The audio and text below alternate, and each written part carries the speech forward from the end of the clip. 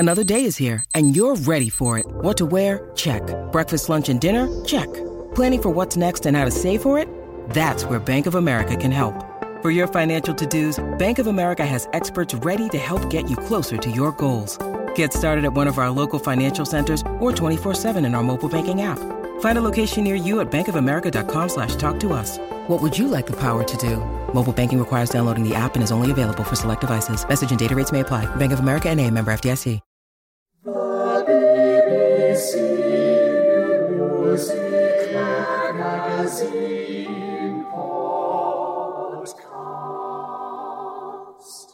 Welcome to the BBC Music Magazine podcast and to our thousands of listeners around the world. I'm Jeremy Pound, the magazine's deputy editor, and with me in the studio today are managing editor Rebecca Franks and reviews editor Michael Beek. Hello. Hello.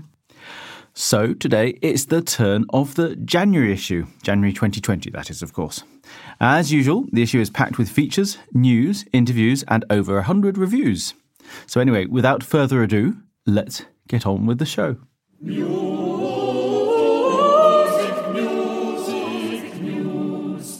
Well, as ever, it's been a busy month in the classical music world, isn't it always? And we've all brought along just one news story each that's recently caught our eye, but you'll find plenty more in our January issue. So we're going to start off with you, Michael. What's been catching your eye in the news? Well, what's caught my eye and my ears were the Royal Philharmonic Society Awards, which took place a few weeks ago. We were in attendance. Did we enjoy it, everyone? Absolutely. Yeah, very good evening, I thought. Absolutely, me too. And as usual, it was a real highlight of the classical calendar, and they bestowed 12 awards. Top of the list was their gold medal winner. It was the Russian composer Sofia Gubaidulina, who was in attendance. Other awards went to Shineke for the new Game Changer Award for the work that they're doing. Tansy Davis won the Chamber Scale Composition Award, and Rebecca Saunders won a Composition Award for Large Scale Composition. So that was two great wins. The Ensemble Award went to Aurora Orchestra, who have been doing wonderful things in concert in recent years and various programs for growing audiences and the like. It was a very, very jolly evening, and it was a great lineup of winners. We sponsored the Conductor Award, and that went to the brilliant Mirga Grezhnita-Tila of the CBSO. Yes, it was a very vibrant awards ceremony this year, I'd say. I've been going to the ceremony now for 15 years, and I have to say, when I first started going, it was actually as dull as ditch water. It was not it wasn't something you kind of look forward to in the calendar particularly, where they've really kind of picked up in recent years. And this year, I think, was the best of the lot. I really enjoyed the performances as they had as well. They had three performers there. They had a brass quartet playing some Mendelssohn very nimbly, and they had the Hermes Ensemble doing Meredith Monk. And actually, I thought that was interesting because they were nominated, but they didn't actually win. And I really liked the fact that they celebrated all the people who'd been shortlisted as well, because actually that's such a huge achievement in itself. So I really liked that sort of inclusive feel that they had created. And then we had some Haydn from the Castalian String Quartet as well. I loved that. They were great. And I actually heard them a few years ago in Banff in Canada in a string quartet competition, and they came second or third, I can't quite remember now, but it was really lovely to hear them again sort of a bit further along on their path. With all the winners this year, you really felt that there was this feeling that they all had something new to offer, that there was they're taking classical music places. They weren't just being honoured because they'd been there and someone wanted to give them a prize. You actually felt that there was a real purpose to the ceremony, I felt. Definitely. I was sat next to two members of the Castalian Quartet, and they were genuinely shocked that they won. They were so happy. Were they? Really surprised. So it's great that you really don't know until they sort of open the envelope, as it were.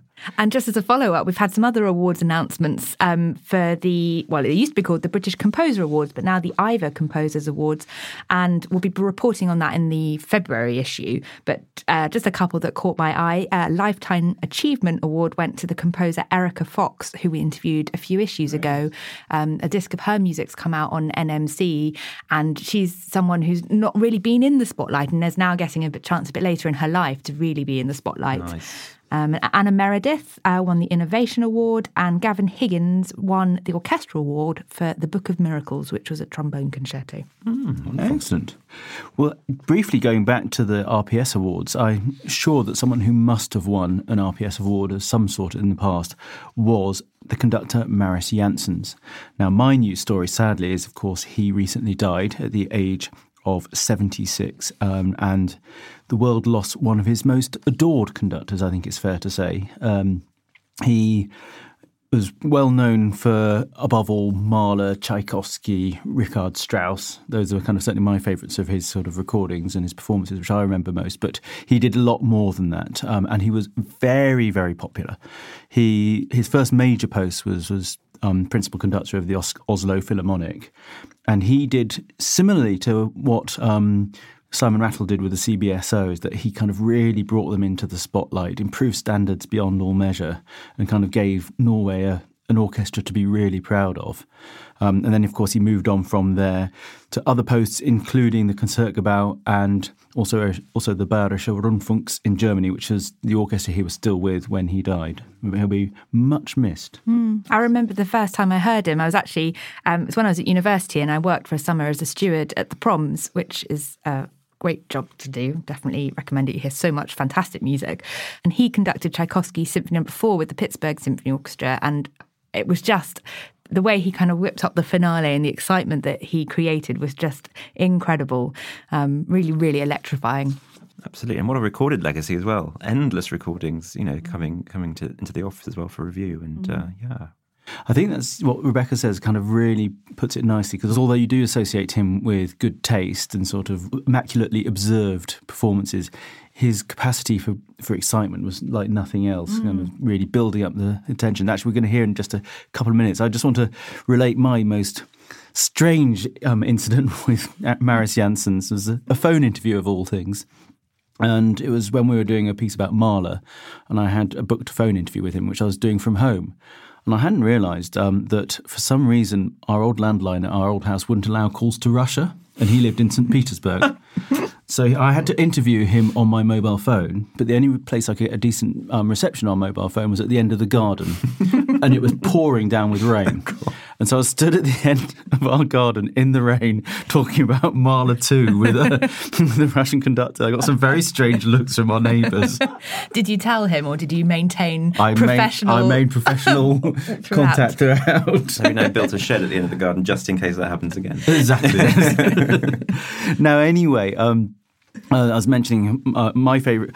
Do you have a favourite recording, by the way? Well, I mean, there are so many to choose from. I mean, any Tchaikovsky, and I actually did really love, there was an opera recording of Queen of Spades with the Bavarian Radio Symphony Orchestra a few years ago, which I really loved. But really, any of the big kind of symphonic repertoire. Definitely. I'd definitely go for Mahler, probably number 2 with the Bavarian. Yeah. Yes, for me, a real favourite was he did a Mahler 1. It was a live performance with the Concertgebouw back in, I think it was about 2007, 2008, which is absolutely stunning. I still play very regularly today. However, the one, actually, the track I'm going to play now very briefly is it's a bit of the final movement of Mahler's 3rd Symphony, which he actually recorded this with the Oslo Philharmonic a while back, but it's actually just been released on disc by the CMAX label. And I thought this magnificent end to this wonderful symphony is kind of a good way to say farewell to Mariss in general.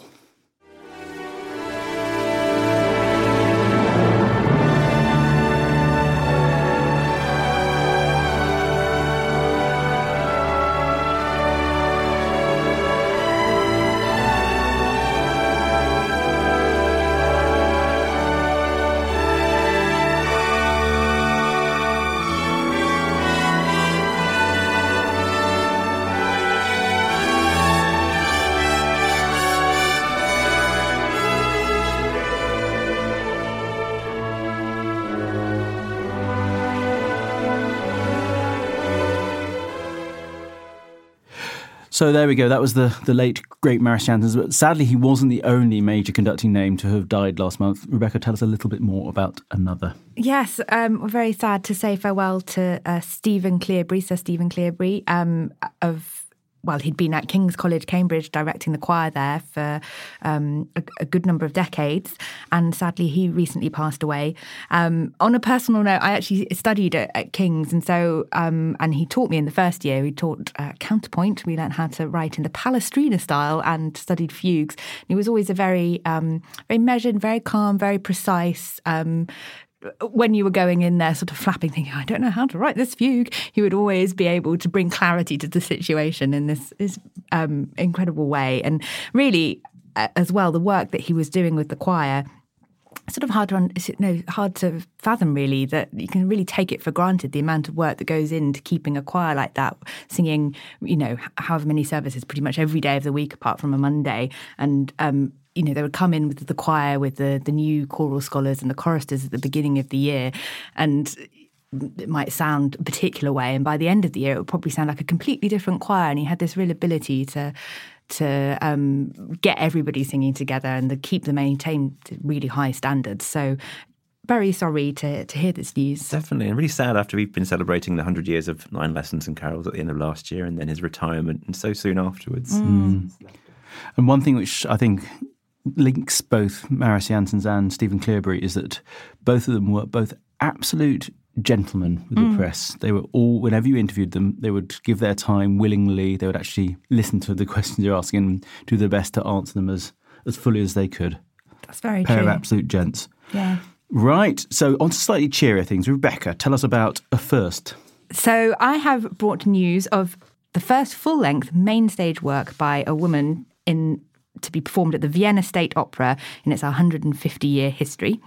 And it has just had its premiere. It was by the composer Olga Neuwirth, and the opera was called Orlando, and it was based on Virginia Woolf's novel of the same name, written in 1928, which is this remarkable book which sort of time travels, and its protagonist starts off as a man and then becomes a woman, and it takes it right through from Elizabethan England up into the 1920s. And according to Fiona Maddox for The Observer, who went over to see the premiere, she said, yes, there were a few walkouts, but a solid 10 minutes of cheering at the end. Seems like it has gone very successfully, really well. And it sounds like a completely fascinating work, actually, really making the most of that time travel to be able to kind of draw on musical influences throughout the ages in an interesting way, and actually taking it forward. I think it takes it right up to the present day, so sort of diverges a bit from the book. But yeah, it sounds like a really interesting moment, landmark moment. Did Fiona elaborate at all on what the walkouts were about? Just because it was atonal, or? She just says there's a predictable handful of booers, so right. I don't know whether that's just... She says the capacity audience engaged attentively. So it sounds like, for the most part positive, maybe with just a few discontented people. And more importantly, is there any news of further productions by women composers in the pipeline at Vienna, or we're going to have to wait a little longer for that? Yeah, I don't know whether we're going to have to wait another 150 years or not. I mean, potentially. I mean, hopefully we're in a different era, but when Ethel Smythe's Der Welt was performed at the New York Metropolitan Opera in 1903, it's taken until very recent times for the second opera by a woman composer to be performed there, which was Kaya Sariaho's L'amour de loin. So who knows? We'll just have to see, won't we? Absolutely. Let's move on then to this month's magazine. This month's magazine.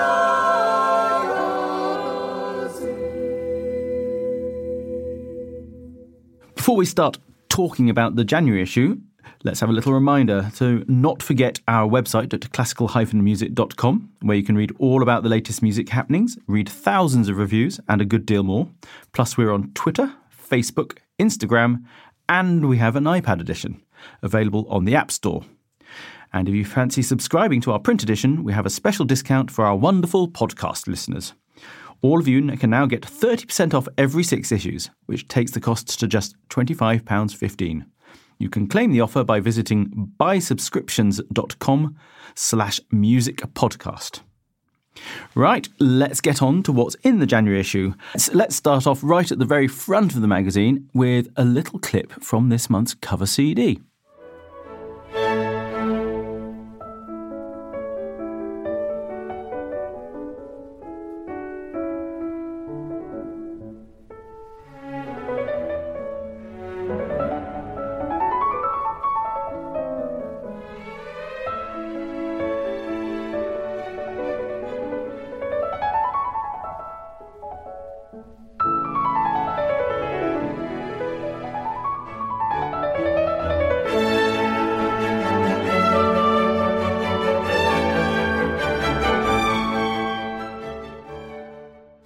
So, Rebecca, what was that on our cover CD?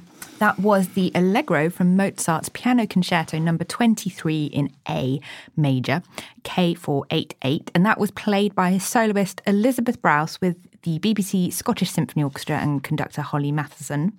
And that kicks off our cover CD this month, which actually features several of the BBC Radio 3 New Generation artists, which it's their 20th anniversary celebration this year. So we have a really lovely disc of Mozart and Schubert to mark that occasion. And yes, that's free with this month's magazine. Excellent. And who else is on the front cover this month? Well, we have a violinist who I think people will recognise, Nicola Benedetti. And we have this fantastic feature, an interview by Richard Morrison. And so the violinist, very much still following her sort of starry career as a high-profile soloist, playing brilliantly in a lot of the world's concert halls. But she also has this other, I don't know how she has time in the day, to be honest, but she has this incredible project which she is really kicking off this year. She has launched the Benedetti Foundation, which is an educational initiative, and it's going to have 6 weekend sessions across the country this year in 2020, and it's sort of been road tested a bit in 2019. She's really passionate about the power of music, in the importance of having it in people's lives, especially in children's lives. And really, that's what she spends the piece talking about. And it's great that she's actually doing something. And lots of musicians sort of talk the talk, but not many sort of have the time, maybe, or have the sort of inclination to actually do something with it, and she's really going great guns with this.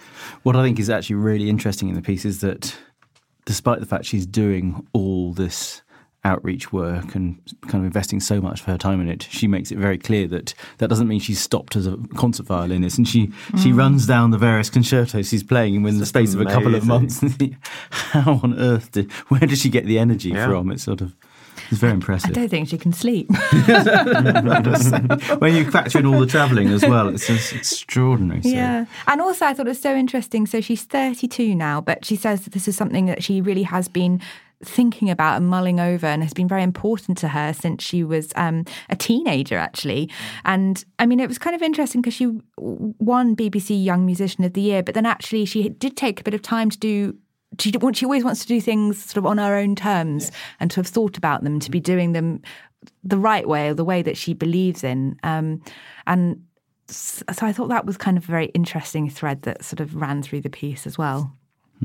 It'll be fascinating to see which way or how her foundation goes and the sort of progress it makes. Because as we kind of point out as a little sidebar to this feature, we give examples of other organisations which have been there to kind of help young musicians, and most of them are doing pretty good things, and very few of them kind of disappear without trace. So there is good hope here, and obviously the need as well. I think there was recent research by the BPI which showed that music education provision in state schools is down 21% over the last 5 years. So that's quite a pressing need if we want to still have music and at the heart of education.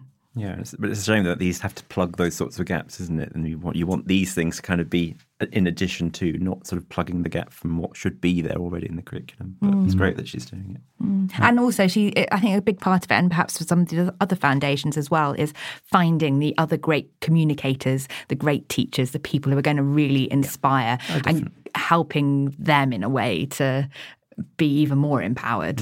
Yeah. At my son's recent school concert, the staff room gave a performance. That was the staff room choir. Oh, yeah. It was brilliant. And the headmaster was there. And I think he was completely out of his comfort zone, but he was adamant that he was going to be taking part, just to lead from the front. And that was, so inspiring. More music for all. Absolutely. Talking of which, let's have a really rather good recording. Michael, tell me about it. So our recording of the month for the January issue is an epic recording of Handel's Samson, and this is coming to us from John Button, the Dunedin Consort. But not only them, it's a whole host of brilliant soloists like Joshua Ellicott, Hugo Hymas, Jess Dandy, Matthew Brooke, Mary and Sophie Bevan, Flo Wynne. Very massive cast, actually. And what he's doing with this and what they're doing is trying to show the range of choirs that there might have been in the 18th century. So this may not be how it was originally envisaged, or it might be. They're not really sure. So what they've done is they've recorded it twice. So the CD version, which we review here, is the version of full chorus and soloists. But they've also recorded it with 1-2-a-part chorus as well, which you can get as a download in addition. So you can hear both sides of that sort of argument, which is kind of fascinating. Let's hear a little bit of it then. Let's hear a bit now.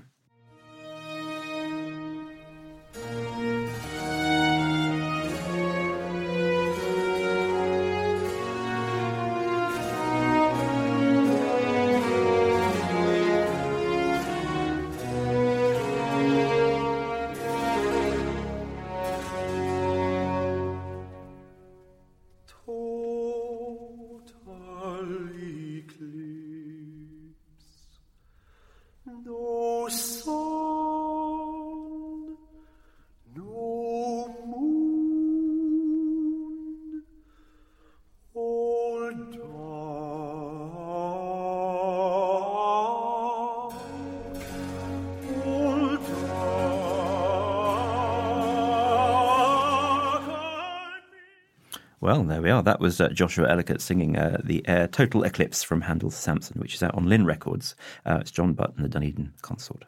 Right, so we've covered the front of the magazine, and then you find the reviews kind of nearer the back. And then in the middle, somewhere in between them, is a feature we've put together about different types of conductors. Now, we're all fanatics of the concert hall here, and one of the kind of things which I always enjoy when I go to a concert is actually just looking at the conductor and admiring, or not so, their different styles. But of course, what's fascinating about the conductors is how their roles have changed over the year and how their personas have changed. And so although this is a sort of fairly light-hearted look at 15 categories of conductor, it also traces in a way how the persona of the conductor has changed from the fiery types of the past who wouldn't be able to get away with that these days, these sort of control freaks and these nutters who would hire and fire at will. Then you have the more genteel types, the gentle ones. These days we have the communicators. We have considerably more women on the podium these days as well, and it's so we've taken each category in turn. So, for instance, we've labelled them as the tyrants, singers, dancers, non-movers, those who are kind of stock still on the podium, and taking a look at them, different types. It's great fun. And I love that as well. Like, when you're watching a live performance, just it makes, it can make such a big difference to really your impression of the performance, actually, that visual element. And I find that fascinating. What I think is really fascinating here is that some of these kind of names are from long time ago. So sort of you have to rely on just hearsay from people who've actually seen them to hear about some of these character traits.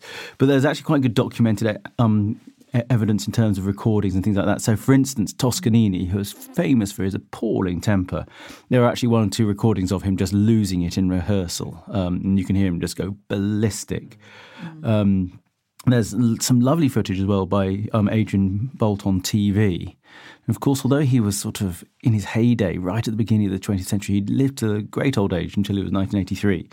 And so he was giving interviews in the sort of 70s and 80s, remembering some of these great names of yesteryear. And that's fascinating. You can find it on YouTube, etc. And it's sort of a real insight to how the art of conducting has changed over the years. Definitely. And I often wonder why people choose to sit in the sort of the choir stalls behind the orchestra. But actually, it would give you a great sort of view of the conductor's face and expressions, all those things. Whereas if you're behind them, you might see their arms flailing and maybe some funny movements, but you don't get to see the face. So maybe I'll sit there at some point. I think one thing which this really tells you, though, is that there's more than one way to skin a cat, as it were, is that so many conductors had got brilliant results in so many different ways. I mean, Toscanini and Reiner scared the life out of their musicians, whereas Barbarolli and Pierre Monteux were absolutely lovely to them. All great conductors, so you don't have to do it one way. And even conductors that, might have had what you might call an unorthodox technique. You watch them, they might be really dancing around or jumping or hardly making any movements, and you think, well, how on earth can the musicians be picking up anything from them? But actually, sometimes the most unorthodox techniques are the most interesting, really. Definitely. What I don't buy into is this kind of, you often hear this comment that all conductors are less characterful these days than they used to be. I don't think that's true. I don't think that's true. I really don't. And I think you as well, like, the more you go to concerts, the more you think, well, that has a huge impact, really. And there's such a variety of styles and approaches and sounds that I don't buy that argument. There might be different types of character these days than there used to be, but I don't think they're characterless. So let's hear what conductors can do by moving on to our first listen section.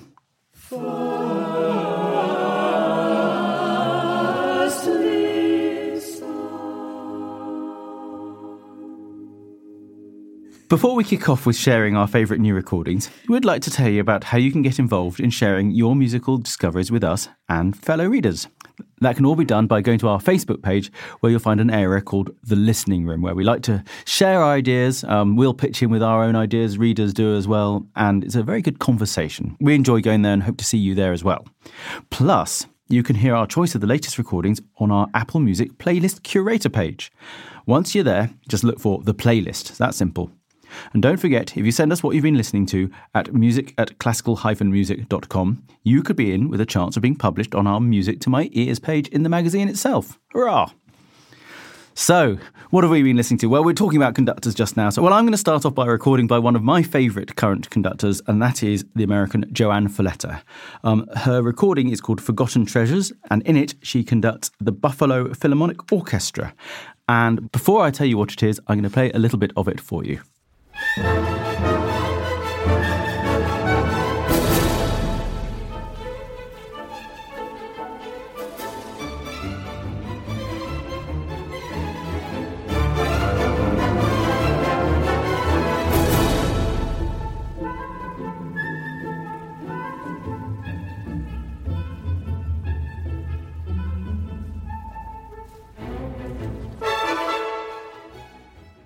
Before I tell you what that was, I'm going to do a bit of a blind listening test here. Which composer do you think that was there?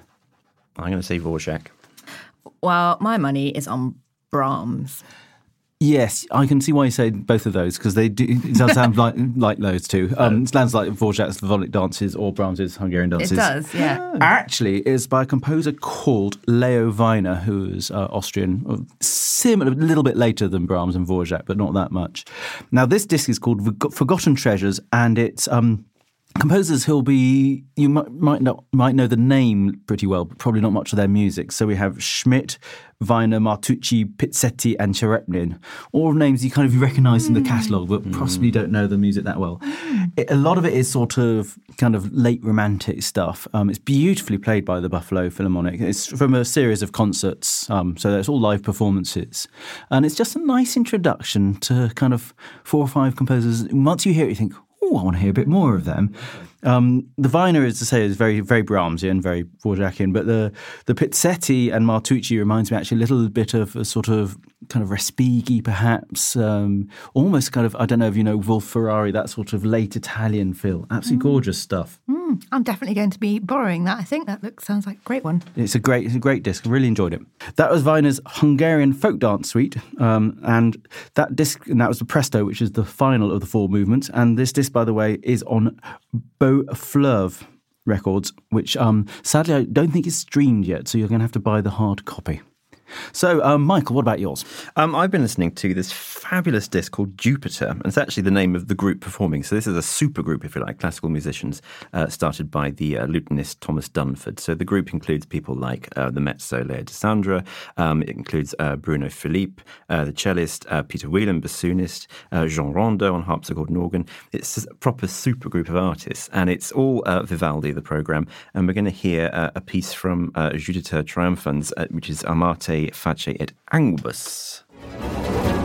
Armate face tanguibus, aceco regno squallido, furore socce barbari, furie, venite a nos.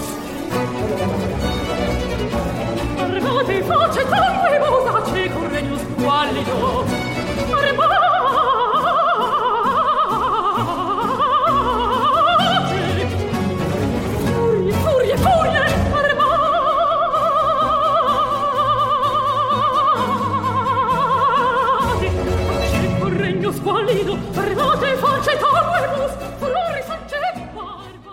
So that's the brilliant Leah DeSandra there singing with the group Jupiter. They all have their moments to shine, but she's an absolute standout on the disc. I was about to say, is it all that acrobatic?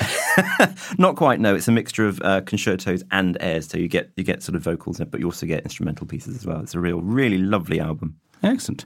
And Rebecca, what have you brought for us? I brought something a bit different from that. I've brought a disc called The Etudes Project, Volume 1, and that is on Sono Luminous, and it features the pianist Jenny Lin at the start of a big journey to record a lot of solo piano etudes, which is a form that kind of you can trace through keyboard history, really, and there are famous examples here by Debussy, Scriabin, Rachmaninoff, Messiaen, Ligeti, more recently Philip Glass.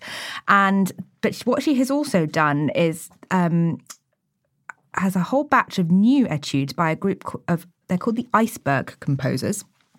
And she hasn't really asked them to respond to these sort of more well-known etudes, but just to write their own. And then she's kind of paired them. So the whole disc, it's sort of these little pairings and couplings of etudes in a huge variety of styles.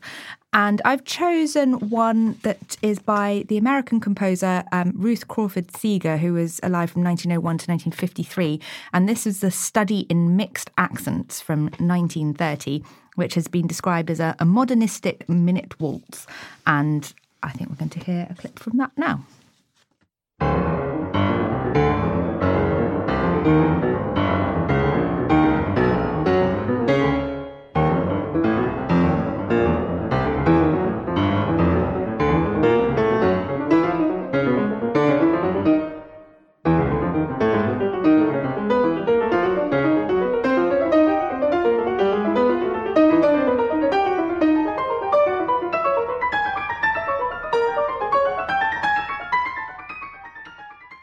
So that was the Study in Mixed Accent by Ruth Crawford Seeger, played by Jenny Lin. And we're just saying it makes you feel a bit seasick, that one, really. But it's great fun, actually. It's just lovely. trying to great fun to listen to, definitely. So there you go. There's 3 bits of listening, which we hope will grab your ears in one way or the other. And I'm afraid to say that brings us to the end of this month's podcast. Our fantastic jingles were composed by Christopher Maxim, and our podcast is produced here in Bristol by the fantastically patient Ben Ewart and Jack Bateman. So it's goodbye from me, Rebecca and Michael. And then there'll be a different lot of the BBC Music Magazine team coming next month to talk about our February issue.